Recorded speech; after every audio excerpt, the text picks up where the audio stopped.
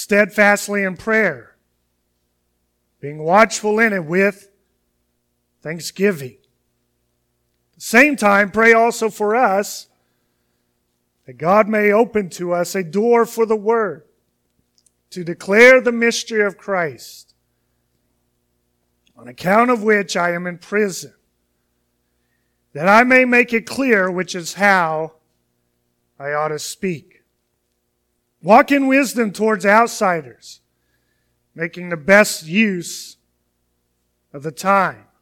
Let your speech always be gracious, seasoned with salt, so that you may know how you ought to answer every person. And this is the word of the Lord for us this morning. We've been talking, really, I guess, since the beginning of the year, or at least the second Sunday when we had service, about what it means to live this new life. To be who God has called us to be, to become who God has made us.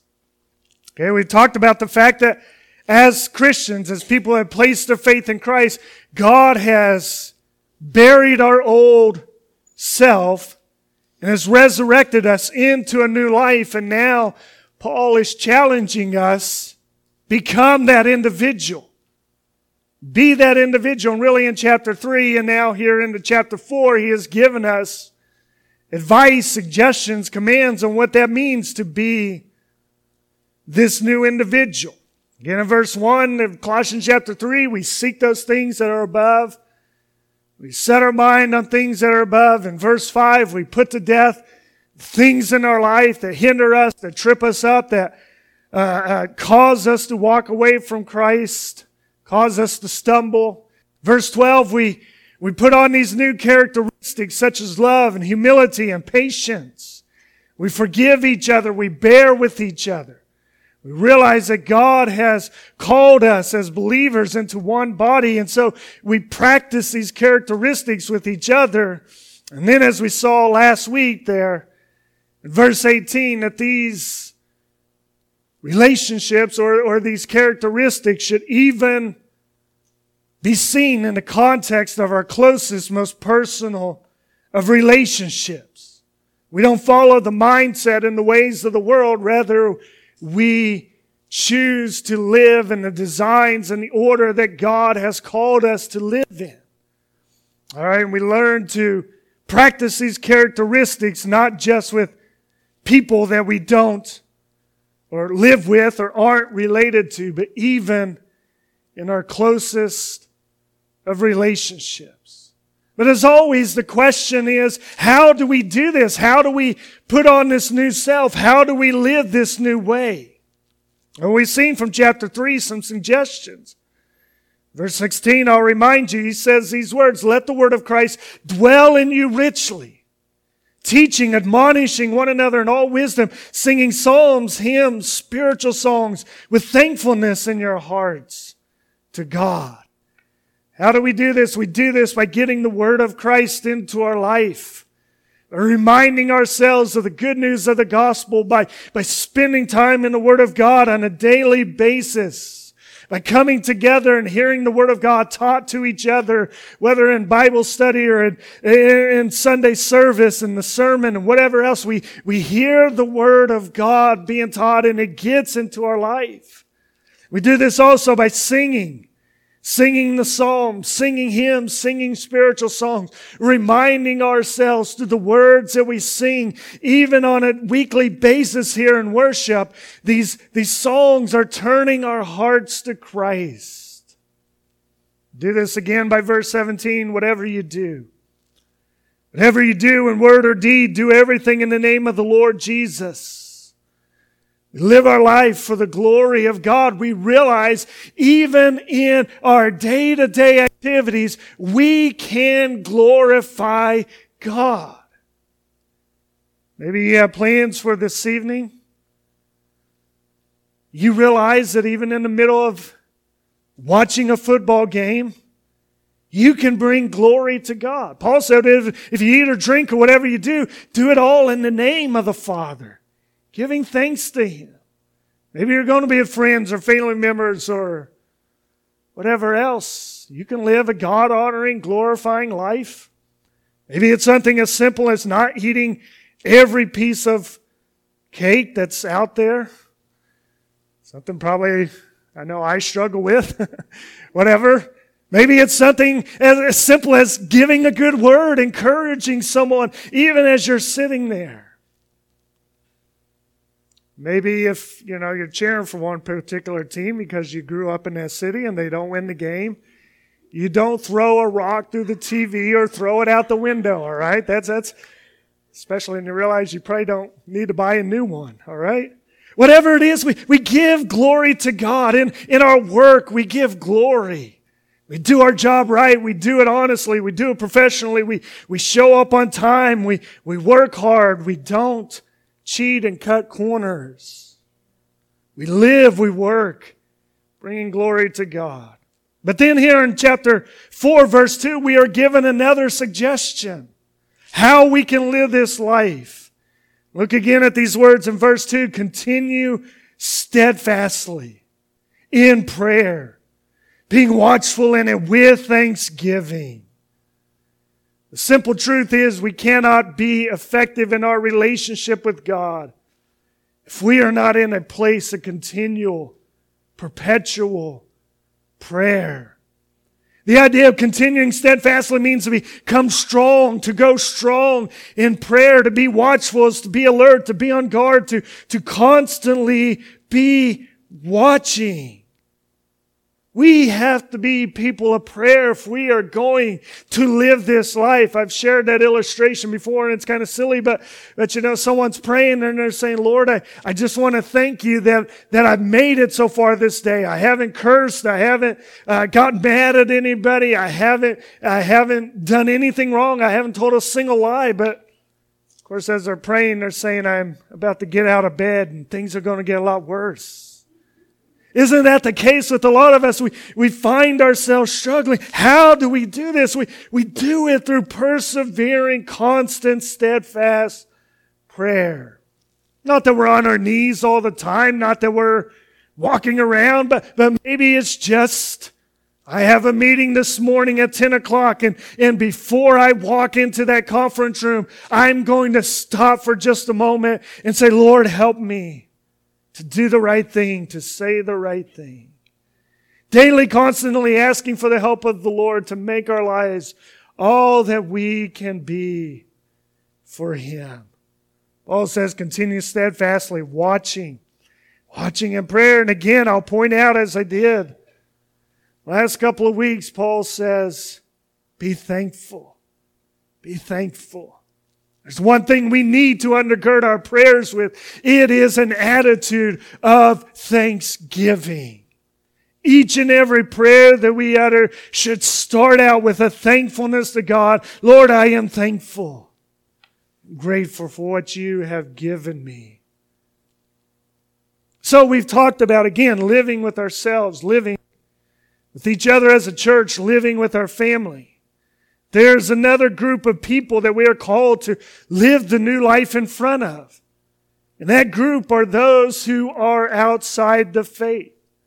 Those who have not made a profession, those who are wavering in their profession. We are called to take this new life and to live it in front of them as well.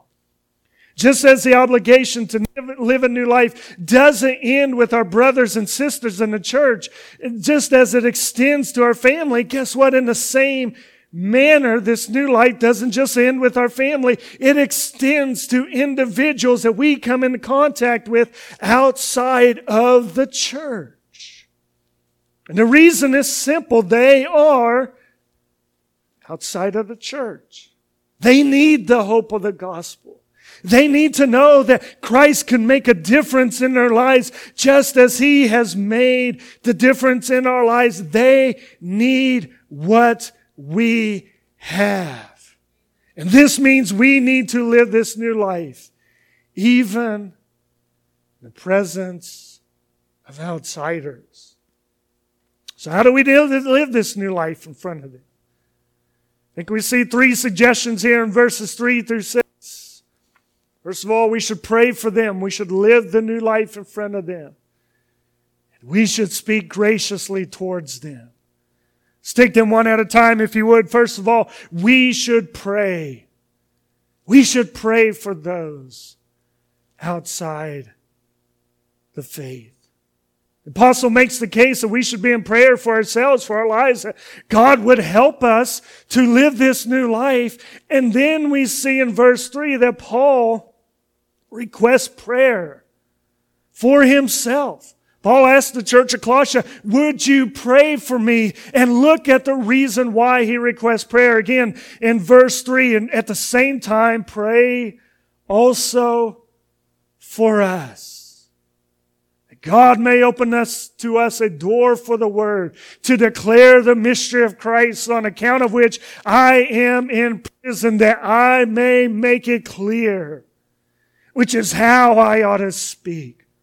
Paul is requesting that the church of Colossae pray for him, that he might have an open door to share this word, this gospel, the mystery of Christ, he calls it. He used those words in chapter 1, verse 27, if you'll recall, when he said these words, to them God chose to make known how great among the Gentiles are the riches of the glory of this mystery, which is Christ in you, the hope of glory.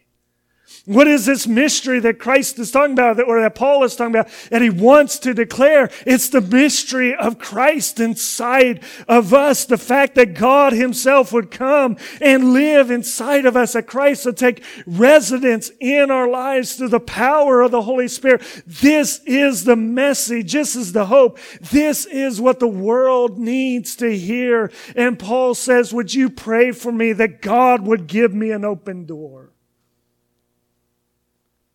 Now, I guess he could be talking about the fact that he's in prison. And notice there that he talks about that in verse 3.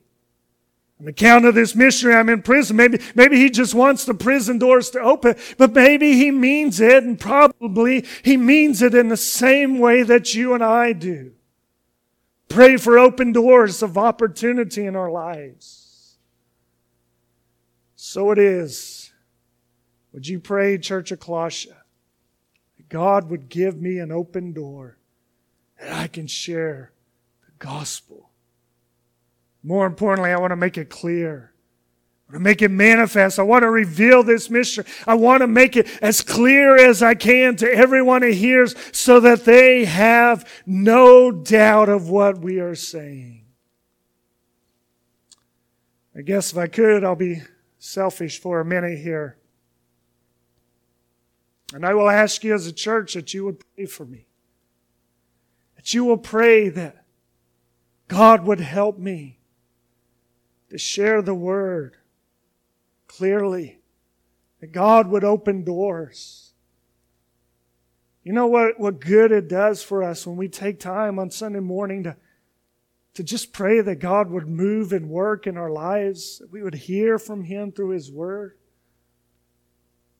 So many people will walk away and they say, I didn't get anything out of that church, whatever. And you want to ask a question, have you taken time to just pray that God would speak to you? But again, I covet your prayer that God would speak through any open door that is presented to me, that God would provide opportunities, whether people come here to church or maybe out in the community, that God would give me doors so that I can proclaim the Word of God. Would you pray that I would have clarity each and every Sunday, that I would make sense, that you wouldn't walk away on Sunday saying, what in the world was he just saying? What in the world was he just, I have no clue. 45 minutes, I have no idea what he just said. That there would be clarity. Everyone that walks in here would know clearly what the good news of the gospel is. Would you pray that I would be willing to pay the price? Paul's in prison. You don't have to pray that I will go to prison, that they'll keep me, all right? Don't do that. So you're like, yeah, I'll be glad to pray for you. Wow. Come and take him, Northampton County. He's yours.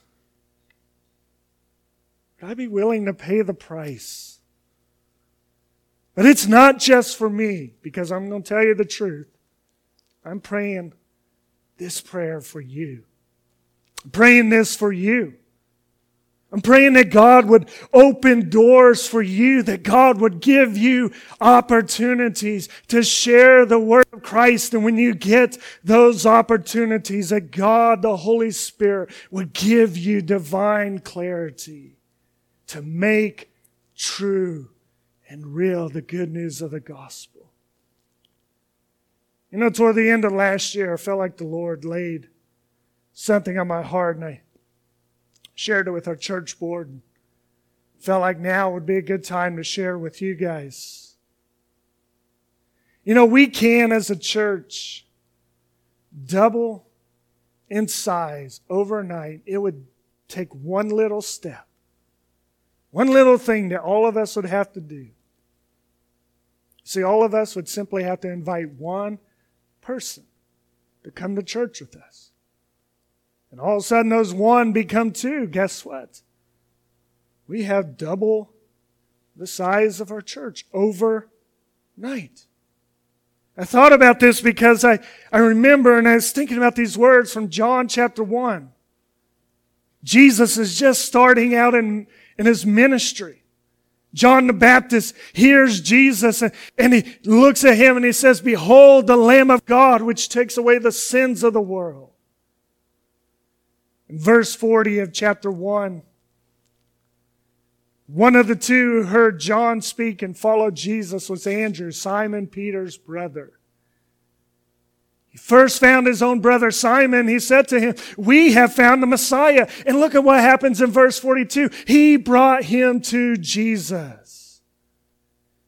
Jesus looked at him and said, "You are Simon, the son of John. You shall be called Cephas," which is Peter.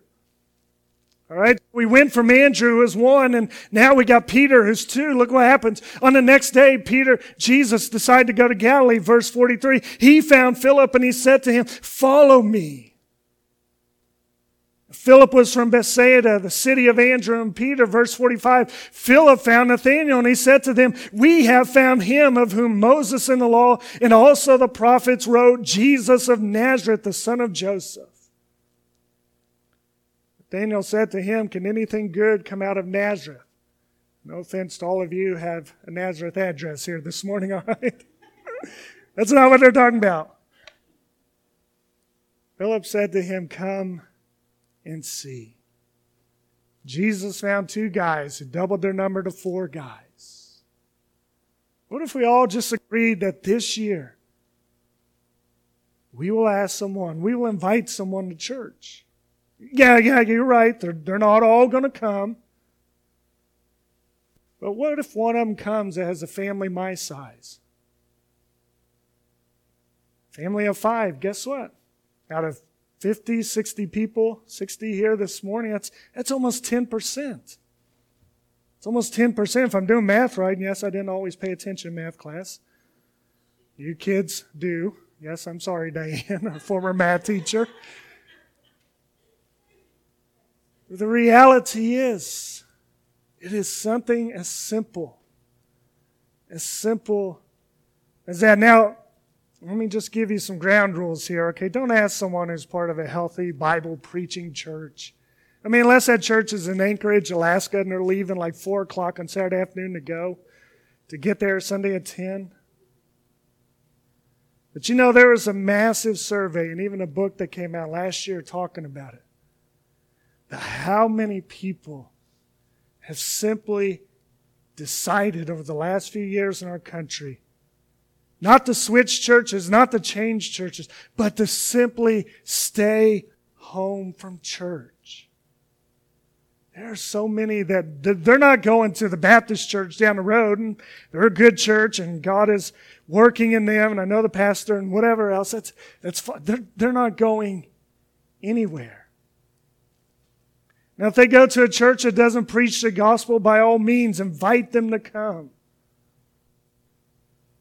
But again, what would happen if we would all simply take that opportunity? And so I tell you, I've been making this a prayer, not every day, but trying to. Lord, would you help me to invite just one? Who is it that you want to speak to through me? Who is it? But it begins with prayer. Paul says, pray for me. Pray that God would give me an opportunity that I may share the good news. So we pray for outsiders. And secondly, we should walk wisely. We should walk wisely with those who are outside the faith. Pray that God will open the door to us. Then we walk wisely. Look at verse 5 again. Walk in wisdom toward outsiders, making the best use of time. Walk in wisdom to those who don't know Christ. Walk in a way that you understand how this new person that you are putting on interacts with those who are not of the faith. Wisdom will enable us to determine just how, in given situations, our new way of thinking, our new set of biblical values should be put into effect. You see, it not only matters that we pray for individuals, it also matters that we live a good life in front of them. Your life matters. How you live matters. How you conduct your affairs among those who are not of the faith matters. This doesn't mean that we live some kind of standoff life. We don't talk to them. We don't interact with them. We don't talk to anyone. We get on the other side of the road. Well, you're an unbeliever. I can't touch you or get around you. No. It means that we live this good life in front of them. Peter says in 1 Peter 2, verse 12, keep your conduct among the Gentiles honorable, so that when they speak against you as evildoers, they can see your good deeds and they can glorify God on the day of visitation. It does no good for us to invite people to church and to act like hypocrites among them. You are the stupidest, most worthless employee I've ever hired. I'm not sure why I ever gave you the job. Hey, will you come to church with me? You really think is that going to go for good? Of course it isn't. Come to church. God can help restore your marriage. Oh, it's quitting time. I got to go home to my old ball and chain. And I did not say that talking about my wife. I love her. And I am in big trouble. How do we expect them to come to a church, to a God who we say can do these things if we ourselves do not show example of life being changed? How can we say it is the kindness of God that leads you to repentance when there is not an ounce of kindness in our life? Paul says, walk wisely among outsiders. Walk in wisdom, making the best use of your time, making the most of every opportunity, redeeming the time if you would. People who are concerned with productivity or think that we should use this verse to spend every free moment doing something profitable, working on something, maybe reading our Bible or praying or whatever. And we read this verse in Ephesians and we say, look, you're wasting your time if you're watching a football game tonight, even though, like I said, it's not necessarily the case. But in reality, this idea of making the most of every opportunity, of making the best use of the time, should be seen in conjunction with walking in wisdom. I live in a manner that points to Christ, and when I get the chance, I open my mouth and I tell them about Jesus. Does this mean that I always have a chance to give a 5-point sermon? No. Does it mean that I can simply look at them and say, I'm praying for you? Praying for you. Does it mean that God wants you to start in Matthew and work your way all the way through the New Testament when you're in the checkout line at Giant? No. Especially if I'm behind you. All right? And I got ice cream that's got to get home. But yes, if God is leading you that way, trust me, I'll put the ice cream back and come and join you and pray. Does it mean you can tell that lady Jesus loves you? And God bless you. Have a great day. Sometimes it's simply that, and we get so worried, oh man, I gotta explain this, and I gotta talk about this, and whatever else. And yesterday at our men's breakfast, we were talking about the Bible and how some people say there's discrepancies in the Bible, and someone, I won't mention name Andrews, but he pointed out something, and I thought, man, that's something I haven't thought about or considered, and now I got to spend time and look it up and. I think, oh man, I can't do that. I can't explain where the dinosaurs went and how the world is only 6,000 years old instead of 60 billion. And we need to know those answers if they come up. Sometimes it's simply saying, come to church. Let me pray for you. Let me ask God to move and work in your situation. Yes, God will give you clarity as you are obedient to them. But again,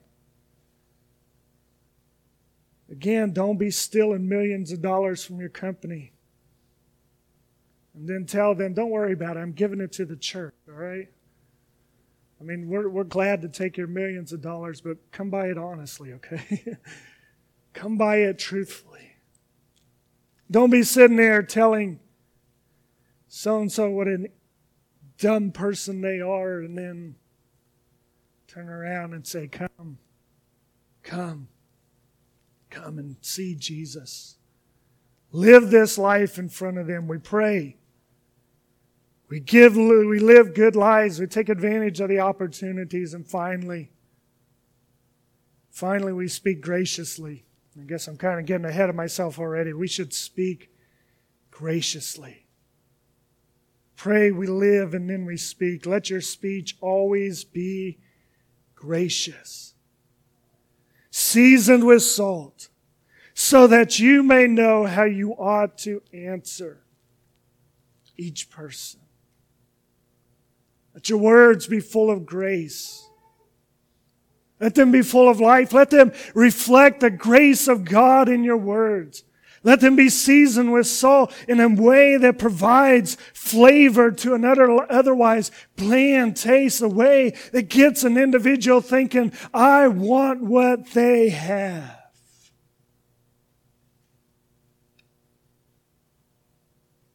Paul says, let your speech be gracious towards him. How are you doing with your words? How are you doing with the awesome gossip, the neighborhood gossip? Run around telling your neighbors what a rotten person that person is across the street from you. Are you trying to live a way that reflects the goodness of God? How are you doing with being gracious? Gracious with those who you know do not know the Lord Jesus Christ. What if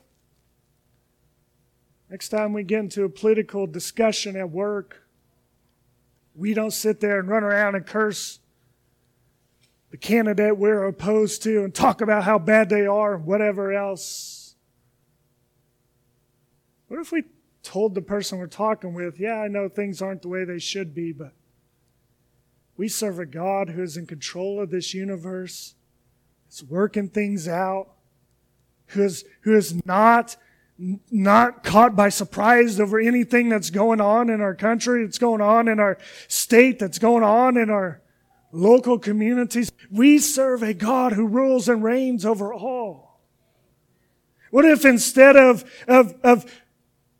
talking about, someone who is an outsider and thinking about how bad they are, if we realize, yes, I know that person's living a lifestyle that I would not want them to live, and I know it's dishonoring to God, but still they are someone who is created in the image of God, and I'm praying that God would change and get a hold of their lives. We could go on and on when it comes to our speech or words that we use, but the simple truth is our words matter. We need to share the love of Christ in how we speak to each other. And again, Peter talks about that the same way in your hearts. 1 Peter 3:15, honor Christ the Lord as holy, always being prepared to make a defense for anyone who asks you for a reason for the hope as in you. Yet do it with gentleness and respect. It's a classic text for apologists, for those who defend the faith, for those who debate the existence of God, and they use philosophy and reason and physics and all this stuff that, again, makes us kind of terrified, thinking, how in the world can I explain whether the earth was created 6,000 years ago or 6 billion years ago? If you're in a serious discussion over these things, probably should get to know the answer. Come and let's talk about it, and I'll try to find an answer or whatever. But again, there's a lot of people in our lives that really aren't trying to figure out whether or not God created everything out of nothing. They just want to know, is there a reason to get up and go on another day? Talking to my mom yesterday, and she was telling me about a family member's fiance. She is a younger lady, mid to late 20s or whatever. Her fiance is 34 years old. Died this past Monday drinking himself to death. Alcohol poisoning so bad that the hospital could not rescue him despite all the blood they were pumping into him. 34 years old. Where's the hope? Where's the hope? Was there someone in their life? And I know my mom and dad, especially my dad, he talks to anybody and everybody, but probably tried to give him a little hope. Most people just want to know that there's a reason to get up and go on. They're hurting. They need the hope that is there, and we have the answer. But again, if people were to look at your life, were they to say, I want that answer that they have? They listen to your words and they say, I want what so-and-so is speaking about. If our speech is harsh, if our life doesn't reflect the love of Christ, if we are so wrapped up in ourselves that we never take time to pray for those in need, the result will be opportunities passing us by without pointing someone to Jesus. You see, when you look at the church started there in Pentecost, they were a small fledgling community. We think we have problems in our country. We really need to study the Roman Empire and some of the things that were going on back then. But you know what the Christians of that time did? They loved each other.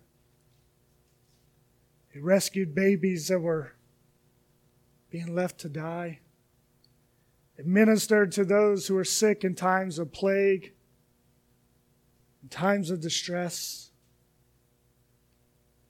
And it took 200 to 300 years, but eventually Constantinople, Emperor of Rome, Constantine, I should say, the city's Constantinople. Emperor Constantine declared Christianity the official religion of Rome. It took years, but they kept living the life. What does God want to do through us, through the church in America, through the church right here in the corner of Lehigh Mechanic, if we would live a life that reflects the goodness and glory of God? Does God want you to pack everything up and head to the other side of the world? Maybe He does. Maybe God wants you just to go to the office or the warehouse tomorrow.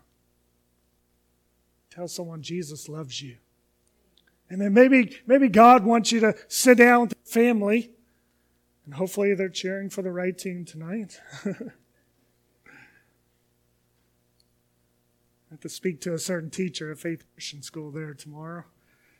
Maybe. I was cheering for the wrong team on Friday when I was there. Maybe God just wants you to share with them in a commercial, say, hey, God loves you. There's hope. Something more than having an iPhone 28 or whatever we're up to now. Something more than having a brand new car, even though, again, if you want to give me one, I'll take it for sure. There's hope. There's hope. There's something better to pursue than just a trophy on a game. There's something greater. What if God wants to give that to us? If our speech is harsh, if our life doesn't reflect the love of Christ, the result will be opportunities to pass us by without pointing someone to Jesus.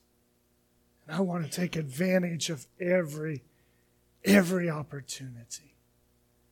Everyone points out if you would have invested in Microsoft or Apple, whenever they started up, how many billions of dollars you have. All these teams are thinking if we would have drafted this player to be on our team, think about how great we would be. What I want is to stand before God and have Him say, I gave you a chance and you took advantage. Well done. Well done, good and faithful servant. Fact is, we all fail, we all mess up, we all make mistakes. I'm so glad even in our weakness and in our hurting, the mercy of God reaches over us. Perhaps you're here and you haven't taken that advantage to know Christ. I want to give it to you today.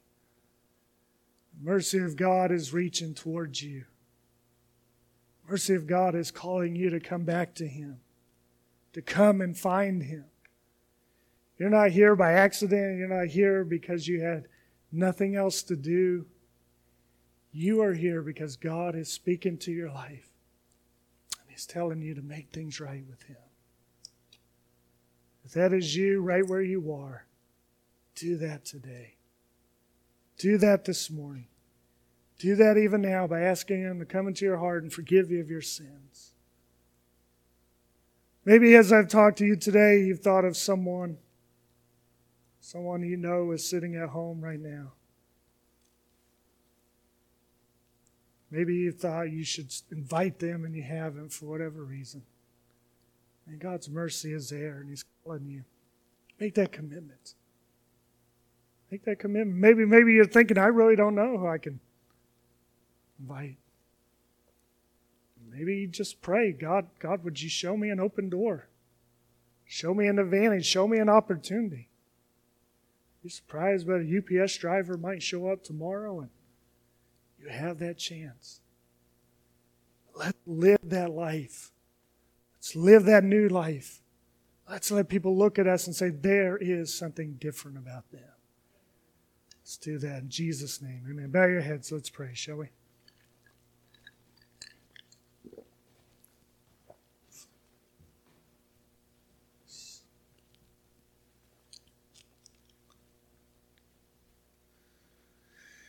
Lord, we thank you for the new life you have given us. You have come and you have saved us. You've called us out of darkness to your marvelous light. And Lord, you've not just saved us and taken us on to heaven, even though to me that's the way I would have done it. That's what makes so much sense. You've left us here for a reason. The same mercy that was extended to us is now. We have the opportunity to extend it towards someone else. Lord, I pray that we would. I pray that we would make the most of the chance you've given us. God, I pray that when people come into contact with those of us from Faith Alive, they would say, those people really love God. They love each other. They're the kindest, most generous. people I've ever met. They would look at us and they would say, there's something different about that person. I want what they have. Lord, may we share that love. May we reflect that love. May we share this hope. And Lord, it's easy for me to stand up here and wag my finger at my brothers and sisters here. God, I know the truth. I mess up, get angry, I get short-tempered. Don't always treat my neighbor right and my friends right like I should. I thank you that you give me mercy. I pray you continue to extend that mercy towards me. That God, I would, again, be a sign and exhibit of the great love of God in my life. Help us to live our lives for this world, to shine our light before men, that they may glorify